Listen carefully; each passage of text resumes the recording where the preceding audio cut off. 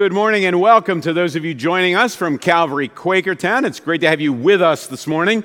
As you've just been reminded, we're in a series that we're calling Top 10. And what we're doing in this series is we're looking at 10 really familiar verses or really familiar concepts, and we're kind of exploring them a little more deeply because sometimes familiarity may not breed contempt, but it does breed a sense of confidence and maybe misunderstanding. So we're revisiting some of those really familiar passages, ideas, and trying to unpack them a little bit so we can understand them more fully and then hopefully live them out a little more faithfully. Well, this morning we come to a concept, just two words we're going to look at. And the words don't appear just one place like all the other verses we're looking at. These verses are kind of all over the New Testament. As you read through the Gospels, they seem to be on Jesus' lips all the time. And the two words are, follow me. All over the place. Jesus seemingly walks up to people and says, well, follow me. And he walks up to someone else and says, follow me. He calls people to follow that are educated and uneducated. People that are incredibly wealthy and people that are dirt poor. People that are really smart and people that are not that smart. People that are religious and irreligious. People that are moral and immoral. Jesus seemingly had one idea as he traveled around: follow me. And he kept calling people to follow him. Now, you know, in the series, we're asking and answering three questions, and we're going to follow that this morning. We're going to look at, so what's going on? What's being said? You already know that part, follow me. And what does it mean? Well, the follow me is what's being said. And what I'm going to do is, I'm going to share with you a little package of times Jesus says that. Very different context in different places to different people. Follow me, follow me, follow me. And maybe out of that we'll understand what the bigger idea is.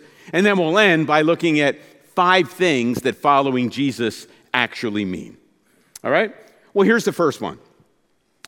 Jesus shows up to a group of fishermen in Matthew chapter 4. And he calls them and they're not fishing for a hobby, it's their job. Jesus shows up and says, hey, well, follow me. But there's a history to that. The history isn't found in Matthew's gospel. The history is found in John's gospel. And all the way at the beginning of John's gospel, chronologically, that's the first time we hear the follow me words from Jesus. So here's what's going on. John the Baptist is baptizing people. That's how he got his last name. He's baptizing people in the Jordan. And lots of people were following him. He was kind of a fiery preacher, nasty, in people's face, calling people names, lots of trash talking, and he kind of drew a big crowd. Well, they were following him. Well, one day Jesus shows up on the banks of the Jordan, and John stops everything. Be quiet, everybody, stop. Look, there's the Lamb of God who's going to take away the sin of the world. And there's something of a major transition right there in John 1. All of these people went out from the cities and towns and they were following John. But the transition in John 1 is, by the time you get to the end of the chapter, Jesus says, follow me. And some of John's first disciples become Jesus' disciples. That would be Andrew, and Andrew is Peter's brother. So that's kind of the backstory to Matthew 4. So sometime later, after the John 1 incident of transition from John to Jesus, Jesus shows up at the dock, and Andrew and Peter are fishing, and Jesus says, hey guys, follow me. Leave my job? Leave my network of relationships? Leave the family business?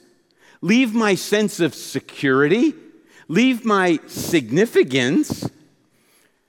And they don't even ask the normal questions. Like, okay, well, Jesus, well, how much PTO do we get? How about 401k? What kind of a health plan you got? What are the wages involved? None of that. Jesus just says, follow me.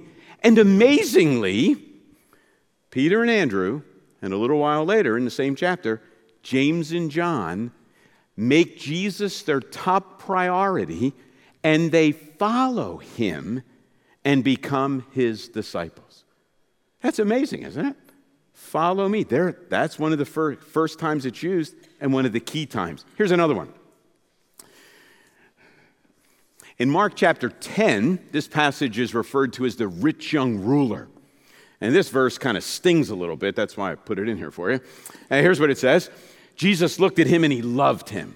And then look what Jesus tells him to do. Oh, one thing you lack, he said.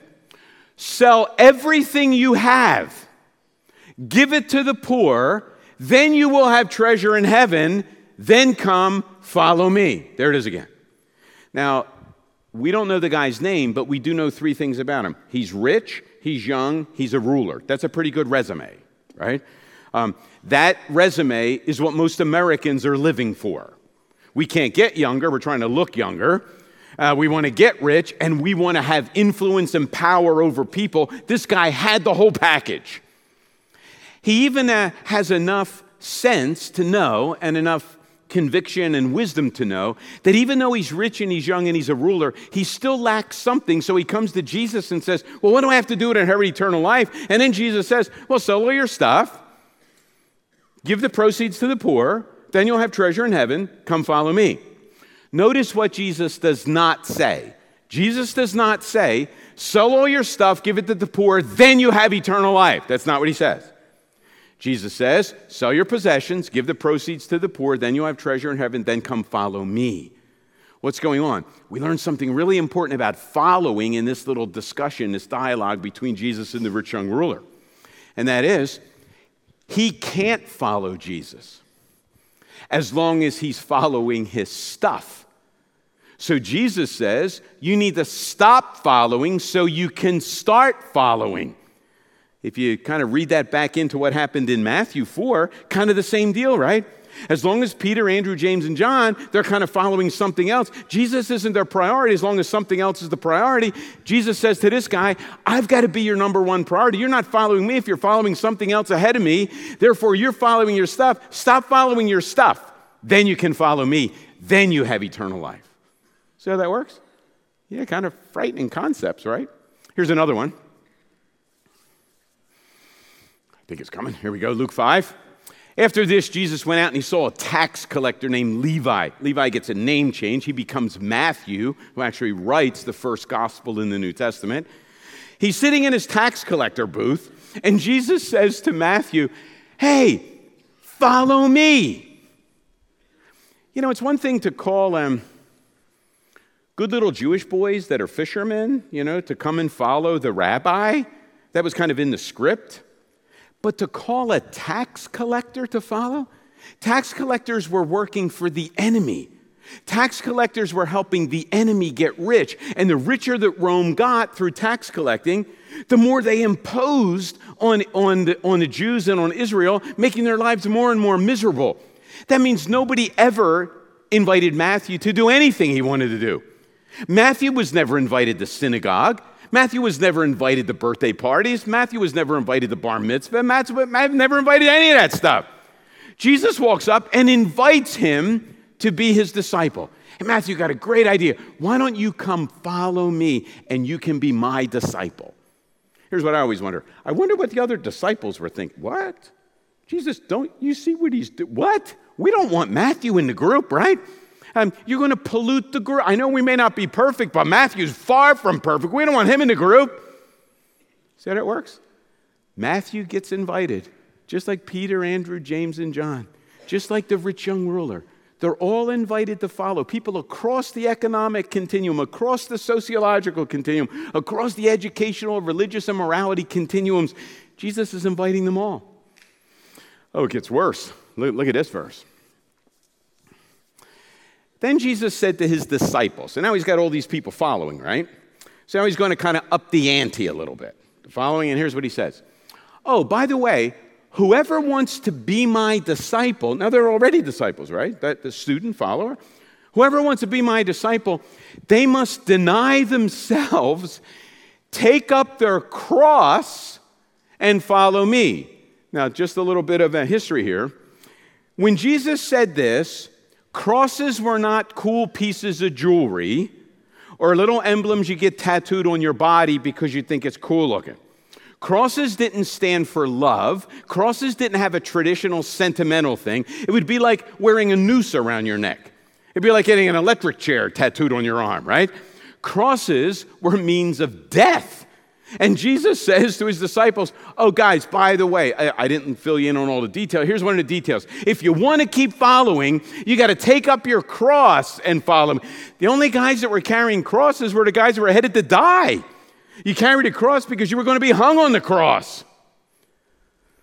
And I'm amazed that none of them threw in the towel and walked away, as best we can tell. Same principle, though, right? I've got to be your top priority. You can't be following other things. If you're following me, I've got to be number one, ahead of family, ahead of vocation, ahead of occupation, ahead of pleasure, ahead of significance, ahead of security. Got to follow me. And then we got one last one that I really like from John chapter 21. Jesus says to Peter again, follow me. Now, he called Peter to follow him all the way back at the beginning in Matthew chapter 4, right? And here we are at the end of John's gospel, John 21, and Jesus again says, hey, Peter, follow me. Why in the world does Jesus have to say it again? Well, because Peter has a major screw-up between Matthew 4 and John 21. Peter is coming off the biggest mistake and most heart-wrenching failure of his entire life. Peter denied not only that he was a follower of Jesus, he denied that he even knew Jesus, called down curses on himself. Yeah, Peter coming off a major failure. My guess is Peter's thinking, well, I might as well go back to fishing because I'm not worthy to be a follower anymore. I've tried that and I failed big time. Jesus is never going to have me as a disciple now. And yet Jesus appears at the end of John's gospel, the last chapter in all of the gospels. Jesus appears and says to Peter, hey, Peter, do you still love me? Jesus, I love you. Come, follow me. My invitation, my call is still good. I don't know about you, but I need that John 21, follow me, because I fail and screw up kind of regularly too. And it's good to know that Jesus' call continues even if our faithful following doesn't continue. So there we've got different context, same call, same command, follow me. It's something about priority. It's something about being number one. It's something about everything else being put behind it. It's something about Jesus being at the top of the list and everything else being under him. That's kind of what following means. As I thought about that these past couple of weeks, I was reminded, though, that that's not just a New Testament concept. You know, we often think, follow me, that's a new, and it is. Jesus says it, and it's not nearly as clearly presented in those words in the Old Testament. But the concept is certainly there. Let's go all the way back to Exodus chapter 3. And let me read to you a couple of verses to show you the concept is old, even though Jesus is new. In Exodus chapter 3, we have the burning bush incident. God is speaking to Moses, and here's what he says. I have seen the misery of my people in Egypt. I have heard them crying out because of their slave drivers, and I'm concerned about their suffering. So I have come down to rescue them from the hand of the Egyptians and to bring them up out of the land into a good and spacious land, a land flowing with milk and honey. Then you have all these ites that are there, Canaanites and Hittites and Amorites and Perizzites and Hivites and Jebusites and all the people there. But God's going to deliver. Now, when Moses hears those words, I'm guessing, he's out in the desert, sees the burning bush, calls, gets his attention, goes over. God speaks to him from the bush, and he says, Moses got a plan. I'm going to lead my people, here's what it says, up and out and into. That seems pretty easy, right? Out and in. I'm going to lead them out of Egypt into the promised land. Up and out. Into. Pretty easy. Does it turn out being easy? No, that little up and out and into becomes a big ordeal. And like all of the book of Exodus and Numbers, it's all about the ordeal of getting up and out and then into. It takes a really long time. What do the Israelites have to do as they're journeying up and out and into? They've got to follow. They've got to literally follow. Because God is leading them in a pillar of cloud and a pillar of fire. It's a cloud during the day so you can see it, kind of like our weather these days, a pillar though. And a fire at night so they can see it. God is leading and they've got to follow. Don't you wish God would give a map? Kind of say, look, here's where you are. and I'm going to lead you up and out and then into, and he draws the route in between. But here's how it works with God. God says, oh, here's the situation you're in, and we know that really well, and here is where I'm leading you. I'm leading you to the land of milk and honey. I'm leading you to the new heavens and the new earth. I'm leading you into all of my original intention. But God is not real specific when he talks about all the stuff in between. Don't you hate that? I mean, on a map, you get to see all the twists and turns and all the in-between junk, but God doesn't give us a map. He paints a picture of the destination. You're well acquainted with the present reality, and then he says, oh, just follow me and we'll get there. Following's hard, isn't it? I mean, do you ever try to follow somebody in the car and they say something like this, it's way too complicated, I can't explain it to you, you'll never get it, just follow me. But they make the green light and you get caught at the red light, and they don't wait for you. They forget to use a blinker or a turn signal, and so they turn and you're careening on two wheels trying to make it around the turn. They go the speed limit. Like, what's up with that? They go to, and so you're tired of going to speed, you pass them. How are you following if you're in front of them, right? Or maybe they're going too fast and you can't keep up. Following is like a major hassle, especially if you don't know where the next turn is, especially if you don't know where you know the ultimate destination, but you have no idea of the route to get there. Can you imagine? God is leading them from Egypt to Palestine. Egypt to the promised land. They're all excited. They're celebrating. I mean, the celebration's at a fever pitch, right? God delivers them. The curses are behind them. And God's going to lead them, and the cloud starts to move. And they're all excited. They're celebrating and leaving. All their possessions are packed on their animals. They're carrying it. Those kids are weighed down. They're leaving, and they're celebrating. What do you think happens when the cloud turns the wrong way? Because it does, by the way, right? The easiest route from Israel or from Egypt to Israel is the Via Maris, the road right along the Mediterranean. But as they start on that road, the cloud turns south toward the desert. I don't know about you, but I'm guessing there were some Israelites tempted to say, a directionally challenged cloud here. Not maybe a female, and not exactly sure which way to go. Oh, I know the way to the promised land. God will meet you there. We'll meet you there. Are they going to follow or not when following doesn't make sense? Are they going to follow or not when they know how to get to the destination, but God seemingly is leading in the wrong direction? Are they going to follow then? Oh, and then sometimes the cloud stops, sometimes the cloud starts, and so they're walking, and eventually the cloud stops, and it's, thank God, thank you, cloud, we're taking a break here. And so they unload all the stuff, pots and pans, heavy tents, recliners, big screen TV, set up camp. They no sooner sit down before they're having their first cool beverage, the cloud moves again. What? They got to pack up, didn't even have dinner yet, then they got to pack up and move on again. So when the cloud stops next time, this one father says, he's not going to trick me a second time. I'm not unpacking anything. Yeah, but they happened to camp there for 6 weeks that time. But the tent's packed, all the umbrellas are packed. He's getting scorched. He's getting all kind of skin diseases because he's in the sun. The day he decides to unpack is the day the cloud moves again. Very frustrating being led by someone, isn't it? Well, what are some lessons that we need to learn and can learn about following? Well, let's kind of tease them out. I think I have 5 of them. Here's one. Following requires and develops patience. Now, come on, be honest. How many of you would like to be more patient? Raise your hand. Come on. Good. You really want to be more patient now, right? You don't want to have to wait for this patient thing. Isn't that funny? But the only way to gain patience is by waiting, even when you don't want to wait anymore. That's how you get patient. Now, there are some new parents, rookie parents, foolish parents, who are taking the family on a ride. And they've been driving in the car for a little while, and eventually the inevitable annoying question comes from somewhere in the back seat that sounds like this. Are we almost there yet? Now, the stupid, foolish, rookie, novice parent tries to build motivation in the kids.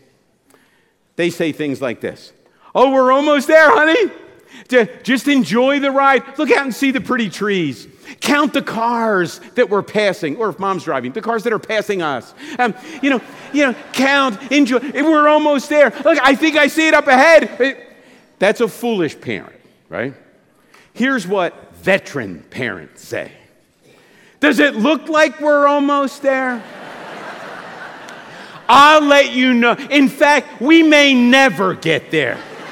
We may drive in this car forever, driving each other crazy. That's what we may do. That's what a veteran parent says, right?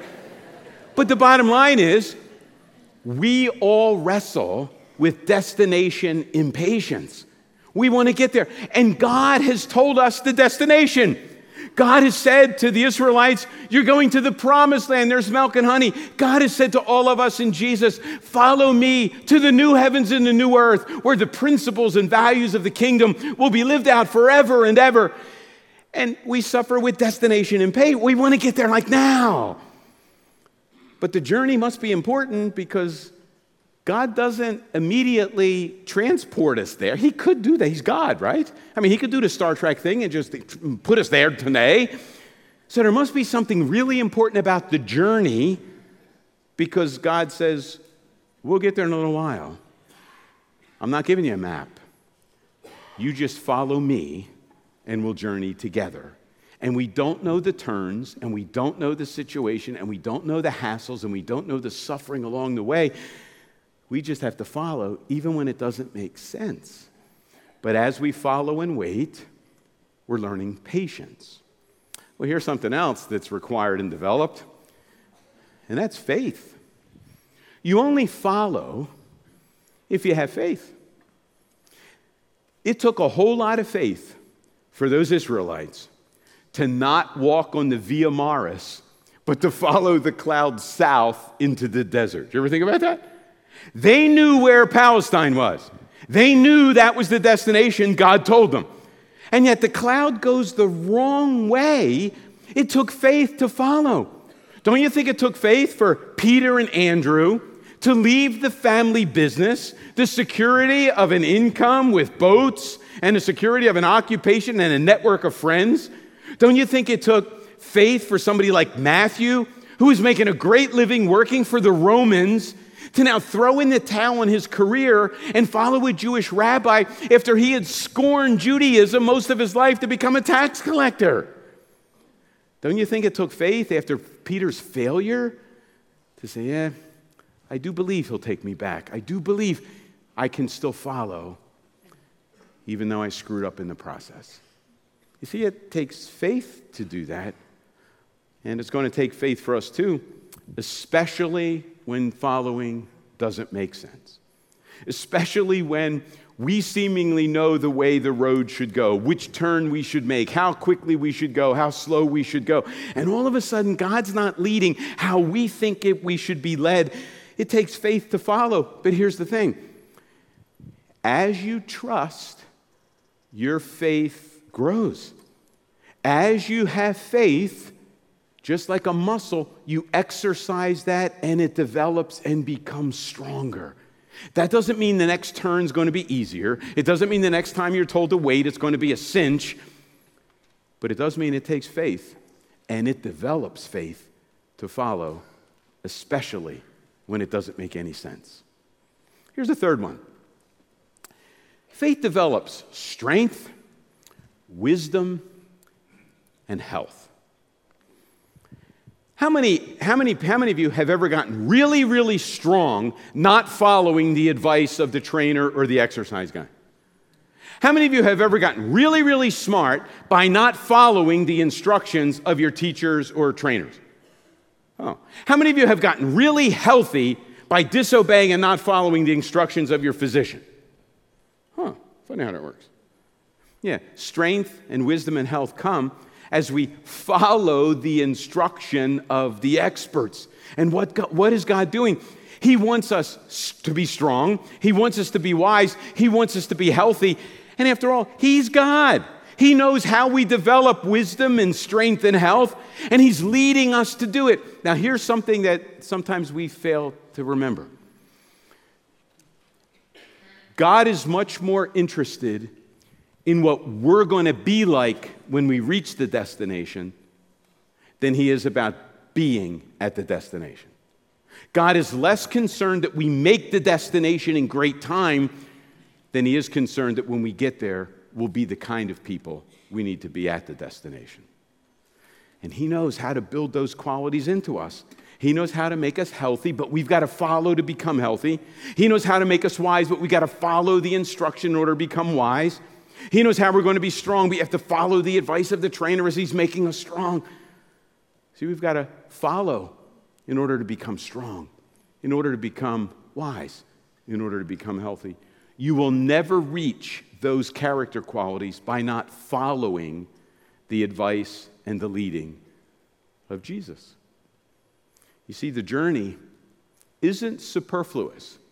The journey is integral to what God's doing in us and what he wants to do through us. Here's another one. Following exposes and purifies our motives. Now, this one has to relate to that God leads to some places that we don't want to go. They always kind of go together. You wouldn't have to follow if you could choose the destination. You got to follow God because he's going to lead you some places you don't want to go. How many of the Israelites do you think really wanted to spend 40 years in the desert? That would be a good destination. None of them. Where does God lead them? To the desert. Why does God lead them to a place they don't want to go? So he can make them into the people that they need to be. And a lot of that has to do with motives and desires and priorities and all that stuff. So here's the reality. I'd be willing to bet that most of you in this room trust Jesus and you trust a whole bunch of other stuff. Most of you in this room follow Jesus and you follow a whole bunch of other stuff. Most of you in this room love Jesus and you love a whole bunch of other stuff. Our hearts are an amalgam of trusts. Our hearts are an amalgam of following. We follow Jesus, we find our security in the gospel, we find our security in this. We find our significance here, we find it somewhere else. And I'm not saying all those things are bad. I'm just saying it's only when the heat is on that those motives become separate. Isn't that how we refine metal? So when you find gold, it doesn't come out of the ground purified in bars. It comes out mingled with a whole bunch of mess, right? And so what do? You throw it into a pot that doesn't melt. You put it into it, and you turn the heat on, and under the great heat of the furnace, the gold melts. And when it's melted, you can skim off the junk, and now you've got pure gold. Well, our hearts are kind of like that, right? So what God wants to do is to purify us, but the only way to do it is to turn the heat up. And so he leads us to places we don't want to go, kind of like the desert. He leads us into experiences that we really would not choose. But in those experiences, as he's turning up the heat, our trusts, our loves, the things we're having faith in and living for, they are separated then, right? And you realize the foolishness, in only moments like that, you realize the foolishness of following things other than God. You see, you can't separate good trust and bad trust while everything's great lying on the beach on vacation. That's not how you do it. It's when you're going through deep water and difficulty that all of a sudden you realize what's really important. You realize what really can hold you when nothing else will. And those things that often call us to trust and call us to follow fall away and burn up in the midst of the places we don't want to go. And so it's in the desert, it's in the hard times, it's in the places we would not choose to go that God allows us to experience purity in our motives. Another way to say the same thing. Only in the places you would not choose to go will you be able to discover why you're following God. Let me tell you a story. A number of years ago, the girls were young, and we were on Long Beach Island. I was speaking at Harvey Cedars, and they kind of rearranged the schedule. So after the evening service, we all run down to that big thing where the big arcade is. And Megan, my youngest, said, Daddy, I want to work the machine with the crane that goes. Remember the kid climbed in one? A little while he got stuck. Well, she didn't climb in. I want to play. So we had a deal beforehand. Each of the girls were going to get $10. They could spend it however they wanted to spend it. Within reason. They were going to, especially if they wanted to buy me something. That would have been good. They could spend their $10 however they want. Megan takes her $10, goes up to one of the guys with those funky pouches on, and she gets $10 worth of quarters. She goes over to the crane thing and proceeds to feed $10 worth of quarters into the thing and never once got a toy. Maybe she's uncoordinated, maybe the machine's rigged, I don't know. Here's how it started out. Daddy, I love that machine. Look at a teddy bear in it, Daddy. I want this thing. I need that. Okay, fine. She cashed in her $10. Before she was done, she hated that darn machine. That machine stole my money. I can't. Funny how that works, right? How do you know if you're following God because of all the good toys He's given you? Or whether you're following because He loves you and you love Him and He calls you as your Creator and your Savior to follow Him? How do you know if you're following for the toys you're getting out of Him or following Him because of who He is and what He's done for you? You only know that in the hard times. You only know that when you're following somewhere you don't want to go. And so God wants to purify and test us. I'm reading through Job. I read Job every summer. Don't know why. And Job's kind of learning that, right? Job keeps saying, but I didn't do anything to deserve all this. And God doesn't answer him, right? God is purifying. God is working on Job. Job didn't do things that the consequences are deserving, but Job is being purified. God's working in Job. And now we read Job and we learn from Job and we learn a whole lot of stuff about following in the midst of suffering and difficulty that we would never learn if Job just kept getting the toys and the things out of the machine. And there's one last lesson. Following teaches and trains us for mission. Jesus followed the plan of His Father.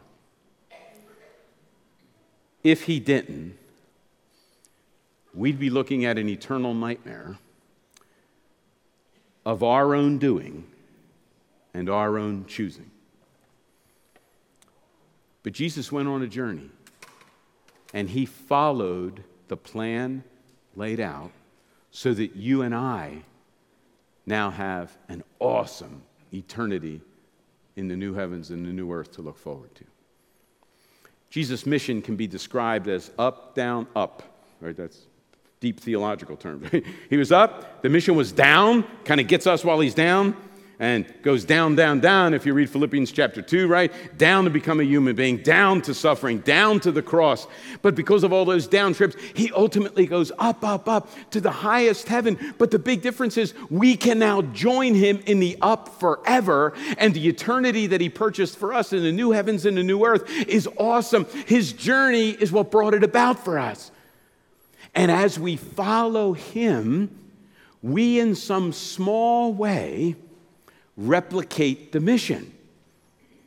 A few weeks ago, we talked about salt, right, and light. What does salt do? Loses itself for the benefit of others. Jesus lost Himself to bring out the best in us. As we lose ourselves to bring out the best in others, we're kind of in some small way recapitulating the mission of Jesus, including others in the community, serving them and loving them, not in a way that brings salvation to them, but in a way that points to the ultimate Redeemer that went on the ultimate journey and mission to include them forever. So this journey of following is very frustrating, but it'll help you develop patience. It'll develop your faith. It'll give you strength and wisdom and make you healthy. It'll purify your motives, and it'll train us to continue to live out the mission of Jesus as we continue what He started. Jesus told us the destination. It's an awesome destination. We're not there yet. It's coming. All because of what He did, not because of what we did. He followed the plan of the Father to include you and me in the mission that ends in eternity forever. What do you say we follow him? Because he really does know where he's going. And he wants us to be the people he wants us to be, not just to reach the destination that he wants us at. Let's stand and pray.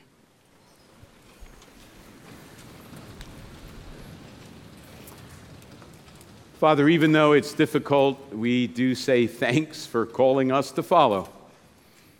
We confess we're not real good at the following thing. Sometimes we think you're going too fast and we slow down. Sometimes we think you're going too slow and we go ahead of you. And sometimes we think you make a wrong turn and we just set out on our own.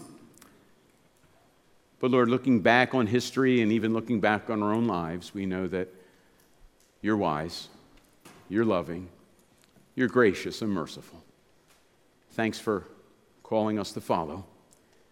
And through the work of your Spirit in us, would you help us to follow well? So we grow in patience and our faith is developed and our motives are purified and we continue to live out the mission in the context you put us in. Thanks for calling us to follow. Help us to follow well. We pray in Christ's name. Amen.